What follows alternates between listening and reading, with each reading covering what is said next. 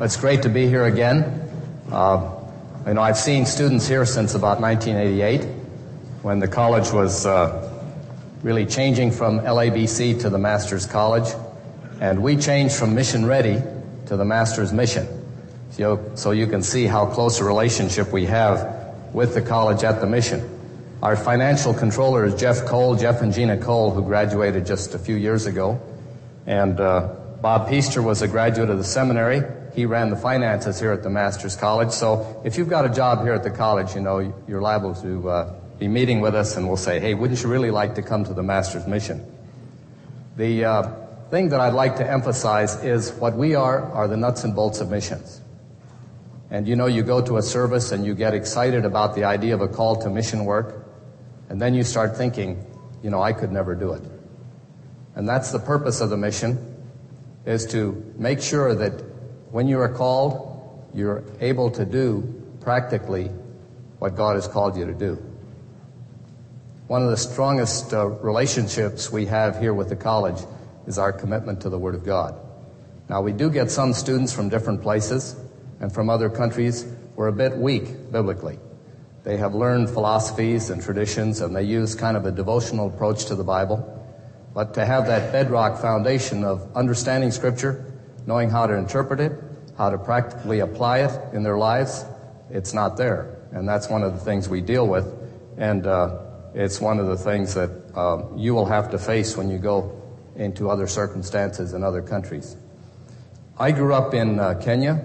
My parents were missionaries first in Ukambani on the coast. Then my dad was sent to start a Bible school and pastor's training school at the main station at Kijabi, which some of you folks had visited. And so I grew up next to the missionary kids' school and played with the pastor's kids. And then we had terrorist activities, and I grew up in high school. We had a lot of security problems around us. I saw how the Lord protected His people. I also saw that when the Lord called people to martyrdom for Himself, their lives were not wasted. But the Lord brought many people to salvation through the sacrifices of those who were faithful to the Lord. I came to the United States and was a little shocked. It was a different culture for me. I went to Wheaton College, and it was in the Chicago area, and I'd grown up where it was cool but never cold, and winter came down on me, and so I found the warmest spot I could find on the campus, and it was in the wrestling room. So I wrestled for Wheaton College, and there met a lot of friends that have been partners with us in the ministry on the field, and sports was a tremendous thing for me to get used to, kind of relating to Americans, which was something new for me, and that partnership is carried on through the years, even till now. I met my wife, who was going to Moody Bible Institute. I had gone with a girl that was an American girl, and she educated me into concerts and things like that, so that was very important for me. But then I met a girl at Moody Bible Institute who grew up in Africa like I did. She grew up in the backside of the remote part of Zaire, northern Zaire, right on the border of Central African Republic. She grew up hunting. They had a leopard camp where she grew up, and her dad had to kill about an elephant every 2 weeks, or maybe 4 or 5 Cape buffalo. And so she grew up differently than most of the girls that I saw here in the United States grew up. And we really hit it off. And you know how boys or the men sometimes like to get a rifle or sometimes need a 4-wheel drive truck? Well, I had a partner in that was just as interested as I was. And the Lord had called both of us back to ministry in Africa. And we thought we were going to be going into Zaire. We went to Belgium for a year studying French, worked with the Baptist church there with the youth, and did learn French. The way I learned French so very well was because my car was stolen, and it was wrecked, and I had to deal with the police and the government officials and so on, so I learned French. And I didn't think it was such a good thing, but the Lord causes everything to work out for our good. And that's what happened there. We were in Zaire for a week, and then went up to see my wife's folks who were up in northern Zaire. I actually spent a month in Zaire, only taught for a week. I was in a teacher training school situation, and then we were forced out by the Simba Rebellion. That was in Zaire when all of Zaire was in convulsion. So we moved back to Kenya, and I was much more comfortable there. And our first assignment was to settle church fights. And again, you know, it's not an exciting thing for a young missionary. You've got a lot of energy, a lot of ideas, and you've got churches fighting, and the church leadership said, you need to go there because when you grew up, your dad was teaching these pastors, and they know you, and they respect you, and so you need to go there and see what's going on. And basically, there was a problem with language and communications with the missionaries that were there, and the Lord used that in my life, again, to understand church problems, church work. And so when the mission sent us on up into open up new work among the nomadic tribes, I had the preparation that I needed. One thing was the security problem. Kenya was at war with Somalia at that time, and because of the war going on, there was a lot of intertribal fighting and warfare going on. And so the government told us we had to have 6 rifles. And we had 3 missionary boys grew up together, and the church sent us up there to start the mission work. We had my wife, who grew up in Zaire, and we had 2 American girls. And so the girls said, well, we'll load the gun for you, Betty Lou, if you can keep your part of the bargain. We'll have 6 guns, but only 4 will operate. But it was a time of really having to be awake at night, terrorists circling around, going after the tribal people who we'd started to work among.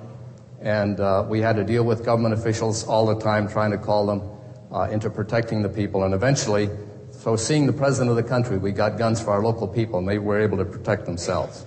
But this is all kind of a rough circumstance for new missionaries to get into.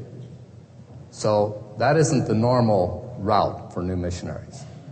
And now, since the 67, when we started the work there, we now have pastors, we have government officials, we have members of parliament who grew up under the teaching of the ministry of the missionaries and the church leadership, and are now involved in the leadership of our district in northern Kenya, where the nomadic peoples live.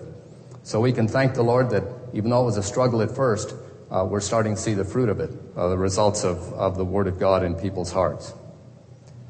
One of the most important things to realize as a missionary is the Word of God is accurate. And how do you interpret it? It interprets itself. The other thing is, can you live it yourself? Can you live it in the context of your family, your wife, and your children? Can you demonstrate by your own lifestyle in your home what it means to be a Christian, what it means to be a Christian family?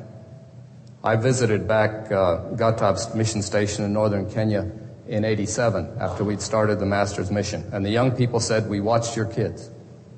If your kids fouled up, we were going to foul up. Your kids didn't foul up, so we didn't foul up. You understand the relationship that needs to be. And I think you'll find the same thing in every community you live in here, in this country or anywhere. If a person claims to be a Christian, it needs to be demonstrated in his relationship to his wife, to her husband, the children, being brought in loving discipline. And so there is a testimony for the Lord in every aspect of our lives. You know, one of the most important things we do at the Master's Mission is kind of stress the family a little bit. You have a chance to see how the family will work in a new setting. You know, the guys don't have their buddies that they're going to go play racquetball with. The girls don't have the girls they can go shopping with. You're stuck with your husband or your wife. And you're one of those cabins, and, you know, it gets kind of dark in the wintertime without electricity, and you're working on those little kerosene lamps or the propane lights. And you've got to find out if you really love your wife, if she really becomes your good friend, how do you deal with the children? They're right there. And this is a good place to see how do we do as far as a relationship to one another. Now, I think when we go to the biblical issues, we realize that they're simple issues. You go to salvation, and Matthew 18 says, unless you become like a child, you'll not enter the kingdom of heaven. 2 Corinthians chapter 11, verse 3 talks about Paul saying, I'm afraid you are led astray from simplicity and purity of devotion to Christ. And those are where the foundational issues are when it comes to testifying. 1 Peter 3:15, sanctify Christ as Lord in your life. Always be ready to give an answer for the hope that is within you, with gentleness and meekness. You see, that presupposes you're living a Christian life. We got a letter from one of our missionaries starting a new mission station, and he was teaching some young evangelists, and he was talking about ethics. And he just asked the question, what would you be willing to die for? There was silence. He said, would you be willing to die for Christ? There wasn't much response. He said, what about your family? Then he said, well, I'm going to give some examples of who I would die for. I would die for Christ. I would die for my children. I would die for my wife. And they said, oh, no. No. There was a response right then. I wouldn't want to die for my wife. I can always get another wife. And you see, right there, you have to deal with, is that the way we live here in the United States? In the churches in the United States? I think people who nominally call themselves Christians, that's sort of their attitude. You see it in the breakup of the homes, breakup of the families. And it's when we see that problems occur in our homes here, put yourself in a stressful situation in another country, another circumstance, a different political system, and how are you and your wife going to relate together? How is it going to work? How are your kids going to be? You see, these are the practical things that we need to realize. We need to practice righteousness in the context of our homes. We had a pastor from Kazakhstan in training with us at the mission. It was a bit difficult at first. His English wasn't real good, but he stayed an extra 6 months. And he told me as he was leaving, I never realized before what a wonderful wife I had. And why was that? Because instead of following tradition, which the man says, you are my wife, you will submit to me, he followed the word of God and said, you are my wife, I will love you unconditionally. And you see that relationship that we have exampled in Christ towards the church, which is spoken of in Ephesians 5, that should be mirrored in our families. And of course, we're not going to do it perfectly, but we need to strive for that. And that's really where the simplicity and purity of devotion to Christ is. It's not in these wonderful things we're going to do for the Lord. It's how do we live daily, every day in our circumstances. You know, another thing we tend to think of, well, we can't do big things for the Lord, but we need to do the little things for the Lord. The little things is what the Lord expects of us. We don't do great things for the Lord anyway. He can use us if He chooses, but we have to understand it's God's program. He is sovereign. We're responsible to obedience. We as Christians should have great joy in our hearts, in our families. We need to enjoy the creation God has made for us. We don't need to be grumpy about the circumstances we're in because we have a sovereign God, and we should demonstrate His work in our own lives, in our attitudes. There are a lot of issues that are happening in the church in the United States, like the spiritual warfare phenomenon, the charismatic movement, and the charismaniac movement, and all these other movements are happening in the United States. And I'd just like to say that they are happening simultaneously all over the world. You know, this internet, computer systems, communication systems, the intercommunication of people everywhere are bringing these same phenomena around the world at the same time. And I think what we see is we have to understand that we are dealing with truth when we're dealing with the Word of God. When I grew up, pretty well creation was just accepted in the church. As I was going through high school, I started to read about evolution and talked about, the earth is so many billions of years old. And then you have a day-age theory that they try to make the Bible compatible with what was coming out in science. Then you had gap theory, again trying to make life compatible with science, the way the Bible presented the origins of the earth and the origins of people. And so when I went to college, I studied science, genetics, evolution, and so on. I had a good biblical background, and I wanted to know, what's this going on? Either the Bible is not accurate, or my interpretation of Scripture is different from what I should have, because I don't see things that way. Well, I'd like to say that in your generation, you have such good scholarship in the creation area that those problems don't have to be a problem for a young Christian in our generation. But we do have a new religion in our schools, and I was looking at Dave Maddox was presenting us with Clergy in the Classroom book, which gives a humanist viewpoint of the new religion of the United States. And we need to realize the foundations of that are not only here in the United States, but all over the world. In fact, where my kids grew up, we had a lot to do with Dr. Richard Leakey. You know, he's one that finds all sorts of funny bones here and there. And then he makes good stories out about these bones. And so my kids have had a first-hand look at how these paleontologists operate, and also to understand the facts of science do fit the Bible. When we're dealing with these doctrinal issues and creation issues in the Word of God, I'd like us to take a look at what the book of Revelation in chapter 3 says. I'd like us to realize we have to make some decisions in our own lives. How are we going to live? What is our commitment? What are our foundations? What are our philosophies? And here in Revelation chapter 3, it's verses 7 through 13, the Lord is talking, John is writing about what the Lord is saying to the church of Philadelphia. And of course, this is the church that we all think we are part of, the Philadelphian church, and we hope so. But I want us to just look specifically at verse 8. I know your deeds. Behold, I have put before you an open door which no one can shut. Because you have a little power, have kept my word, and have not denied my name. And then in verse 12 it says, he who overcomes, I'll make him a pillar in the temple of my God. He will not go out from it any more, and I'll write upon him the name of my God and the name of the city of my God, the new Jerusalem, which comes down out of heaven from my God, and my new name.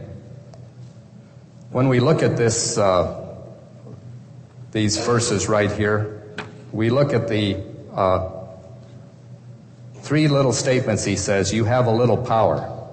And you know, in Robbinsville, I'm pastor of Little Snowbird Baptist Church. It's a church of about 40 people. It's on the Cherokee Reservation. And we've been there for about 10 years. We had a charismatic split in the church, and that's not unusual. And the issue really started out dealing with what is the foundation, your visions and your emotion, or is it the Word of God? And that's what split the church. But this little church doesn't have a lot of power, but it is standing for the Word of God. And in the last few years, with just the teaching of the Word of God, we have had some young people grow up and marry without getting into all sorts of sexual sins, which is normal for our community, without becoming drunkards, which is also fairly normal for our community. We also have a little church in town that David Blackney, our candidate secretary, pastors, and it was a split off from First Baptist Church. The Masons kicked him out of the church, along with the people who were following the Word of God. I don't know if you know about the Masonic Lodge, but it's very strong in the Southern Baptist churches, and it again is kind of an existential Baal worship type of syncretism between Christianity and who knows what else, New Age. And again, that's a small little church. It doesn't have a lot of power, and yet it is one that has kept the Word of God. And I think that this is something we have to look at in our own lives. What is success? What is success? Is it having a big job? Is it having a lot of money? Is it having a big church? Is it having, something going real well? Or is it struggling along? Simplicity and purity of devotion to Christ. Having just a little power, not big shots, but just doing faithfully what the Lord has for us to do. I'd like us to look in the context of keeping God's Word in that little section there. Look at Isaiah 66. And the reason I'm talking about this is to show that if we have the right foundations, we do have an inheritance. And we are living our lives with real purpose in them. And we do have eternal life in Christ. It's not just a dream world. And it's in total opposition to what the New Age and what the humanists say. You live here, you're done. Live it as high as you can because you're done when you're done here. The Word of God says, no, I created you for a purpose. You have an inheritance. But let's look at this, Isaiah 66, verses 1 and 2. Thus says the Lord, heaven is my throne and the earth is my footstool. Where then is a house you could build for me? Where is a place that I may rest? For my hand made all these things. Thus all these things came into being, declares the Lord. But to this one I will look, to him who is humble and contrite of spirit, and who trembles at my word. And the idea of trembling at the word is that's the issue. The Word of God is my standard. I stand with it. I can go nowhere else. And then we see in the third part of verse 8, it talks about, you have not denied my name. And of course, Psalm 138 talks about the Lord elevating His Word according to His name. And then we have the result being a very emotional response to that fact. Verses 1 and 2 of Psalm 138. I'll give thee thanks with all my heart. I will sing praises to thee before the gods. I'll bow down toward thy holy temple and give thanks to thy name for thy loving kindness and thy truth. For thou hast magnified thy word according to all thy name. You know, we get people calling us Bible thumpers. Well, I hope we're not Bible thumpers, but I hope we're Bible livers. We live the Bible out in our daily lives. And when we come to the issue of emotion, the churches in our community are mostly Baptist churches, and they are very loud churches. They've been described as, I don't know if you've heard of this term, Tennessee air sucker. Anyway, that is sort of a term of showing just the preaching that goes on is very emotional preaching. And there's the heart and soul is being poured out with a lot of emotion by the preacher. And it really is not too important what's said, but it's important that there's a tremendous amount of emotion conveyed. And that is really our community. And that's the churches in our community. And I think one of the examples of that sort of situation out of control is it's like power out of control. Emotion is like power out of control. We had a bunch of Laterno kids at the Master's Mission this past week, and they're a bunch of gear jammers. You know what that is? Mechanics. And one thing they like to do is to get their trucks really fitted out, high-powered, get about 400 horsepower out of a small block Chevy engine, and then they put on old tires, and they just sit there and burn the rubber on the street with all this power. And then, of course, if they kind of loosen the brake a little bit, they go flying off in any old direction out of control. Now, I think that in our own lives as Christians, emotion is a very strong part of our lives. But you have to have a steering wheel. You have to have direction. And this is where our foundations are. We have to have direction in our lives so that we have a foundation that we're not just putting power out, we're putting power out with a direction. And in our community, the idea is emotion is the Holy Spirit. Emotion is not the Holy Spirit. And I keep telling our people in our churches there, and it took a while in our Indian church to get this fact through, that emotion is a response within your own being. It's your own emotion responding to something. And this one gentleman said, well, how come we don't have a lot of shouting and hollering in our church? I said, you go up to the rock concert up there in Knoxville, you see a very similar kind of shouting and hollering going on. And I said, is that the Holy Spirit? He said, no.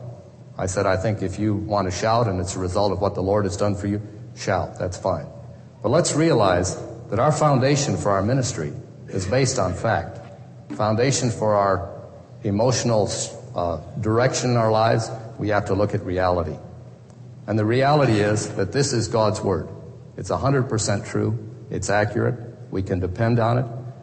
The statements for our condition as human beings, as sinners, lost and undone, and we're condemned unless God Himself comes down and deals in our lives. And we see this reality of salvation. The gospel is the power of God unto salvation to everyone who believes. We see that reality in our own lives, and we see it in our families' lives. We realize we do have an inheritance. It is reserved in heaven for us. It's undefiled. And we realize that these issues of the way we should live our lives are founded on truth. Then we can use the emotion that comes from that when we realize who God is, what He did for us, what He does for us daily. We have a relationship with God that we can come to Him, to the throne of grace in prayer at any time, day or night, to find grace from Him and help from Him in our time of need.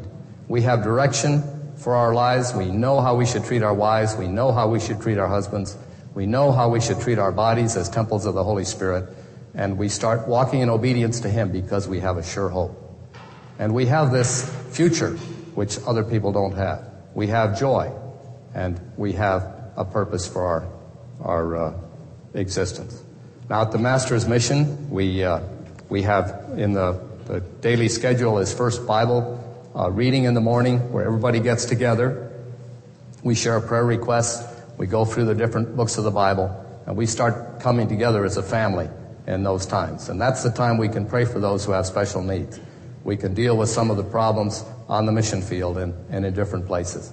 Then we get into the Bible classes where we study the doctrines and we talk about them practically and so on. But how do we live in the technical and the everyday life? That's where we go into the churches and we work with one another, go into the communities. People from all over the world come to the mission. And we need to realize nobody is very different than anybody else. We have the same needs. We need a Savior. We have the same Holy Spirit who indwells us. We have the same Word of God, which is our standard. And I thank the Lord for the Master's College. I thank the Lord for the staff, and I admire the way Dave Maddox does the student life, and I'm on the committee of student life, in dealing with problems and dealing with sin. Not legalism, but dealing with it in a biblical way. And this is what needs to be modeled in our homes, on the mission field, in our community, and in our churches. Legalism is not the answer, but it's a relationship. We go into 1 Timothy chapter 3, 15 and 16. The purpose of the church is the pillar and support of the truth. If we cannot support the truth, we've lost the purpose of the church. And then the next verse, 16, says, great is the mystery of godliness. Mystery of godliness describes what Jesus Christ did and is going back to heaven. And that deals with a relationship. So the foundation for our faith is a relationship with God through the Lord Jesus Christ, our Savior and our Lord. So as you study here at the Master's College, Lord bless you. It's a wonderful school, and I know the Lord is using many of your graduates and even you right now while you're here for His own honor and glory. Should we stand and have a closing prayer?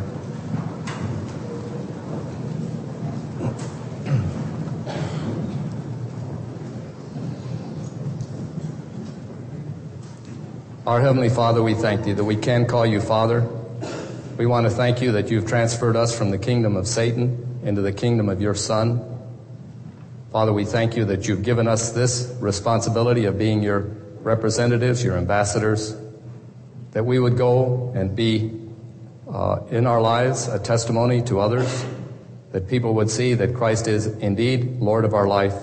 We do obey Him daily, and they'd want to know where this power comes from, and we would be able to share the gospel with them. Father, we just want to pray, You, the Lord of the harvest, that You would send forth laborers out into Your harvest field. We realize that the Lord Jesus Christ Himself saw the world with compassion, and He told His disciples, pray the Lord of the harvest. And we do pray that at this time, that You would call out those, even from this group here, to serve You in many places around the world. Father, we just pray for this college. We thank You for the leadership here. We thank You for the strong stand on the Word of God. Father, we pray that You will bless the ministry here. Pray that You'll make provisions for the college financially, and You would also continue to give the leadership that it needs. Father, we just thank You for this time together. In Jesus' name we pray.